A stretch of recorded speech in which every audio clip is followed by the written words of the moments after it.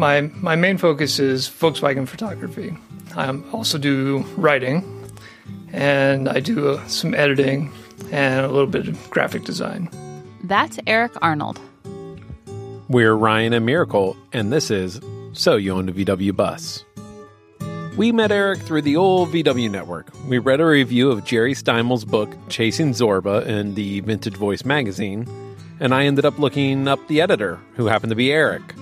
I dropped him a line with the story idea. Before long, I was writing an article for Vintage Voice. When it was all said and done, Eric wrote back and said, "Hey, if you're ever out in Las Vegas, let me know." So, when we passed through Las Vegas in early May, we had a chance to catch up with Eric. And he is a busy guy. So you pick up just about any copy of Hot VWs, you're going to see something that I did in it.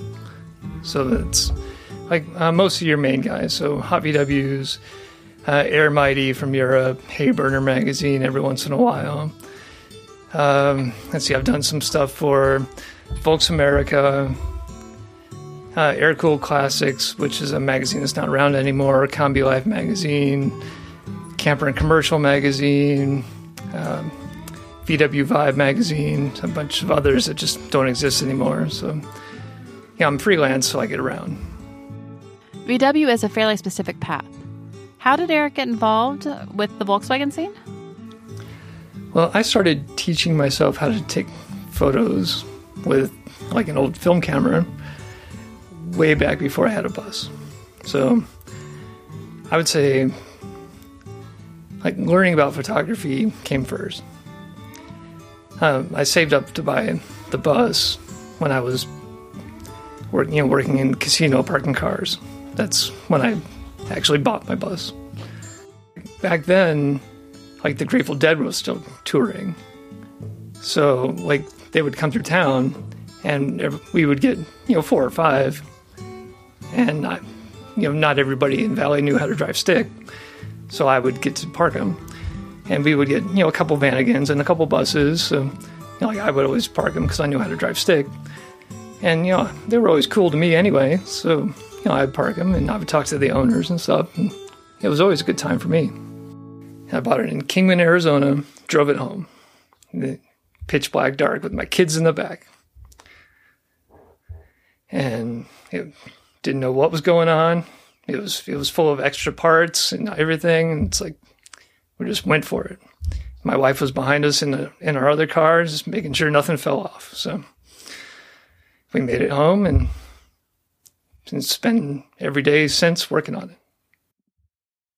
And the bus is immaculate, folks.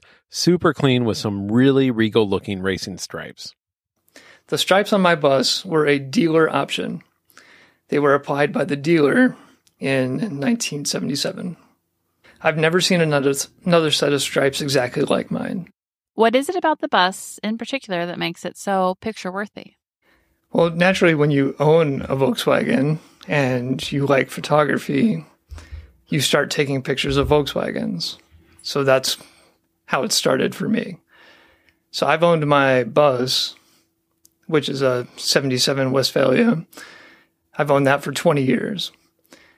And, I've been teaching myself photography for a very long time, but I didn't start really getting into the business until about 10 plus years ago.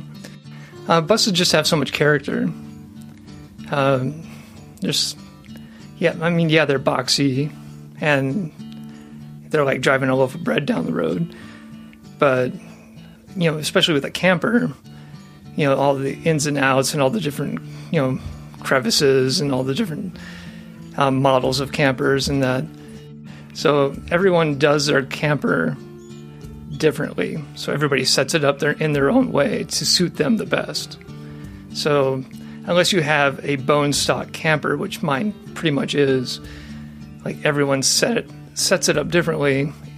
So no two are the same way. So they're fun that way. So photographing them is always kind of an adventure in itself. Sometimes there's more adventure than you bargained for. Like I was just reminiscing the other day of the time the cops kicked us off the property at a church that we were shooting at because we were on the sidewalk and weren't supposed to be. And the neighbors got mad and called the cops. So we had to like the neighbor came out and said, "You're not supposed to be there. I'm going to call the police." And he did. So we had until the cops showed up to get all the shots done, because we weren't going to leave until the cops actually showed up. But the cops actually showed up and kicked us off the property. So. And I wanted to know how Eric gets the coveted cover shots. Well, shooting something that might be on the cover, you have to look at a lot of stuff. So you want to put the car in somewhere that's going to be a particularly nice background. You want very little clutter. You want something that's probably going to be tall, because you want, most magazines these days put a single image, something that's vertical. So you want a tall photo, portrait style, something clean, not distracting. You want the car to be the star, is always what I say.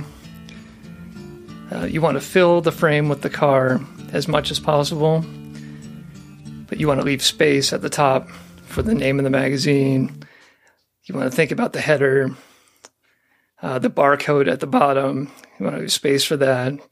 If it's a newsstand magazine, you have to put all this in your head when you're shooting and think about the graphic design of the magazine. In the end, it's still up to the designers and the editors of what they want to do. So you can put all the thought in the world and take all the time to set up that shot and still not get the cover. So you can spend an hour setting up one shot and still not get it. Editors.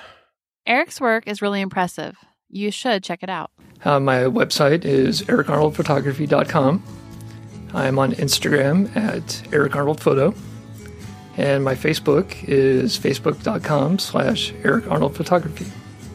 And you can see our photos on Instagram as well at On the Road with Addie. Thanks to our sponsors, the Jan Machowski Foundation of Switzerland and Go Westy. Until next time.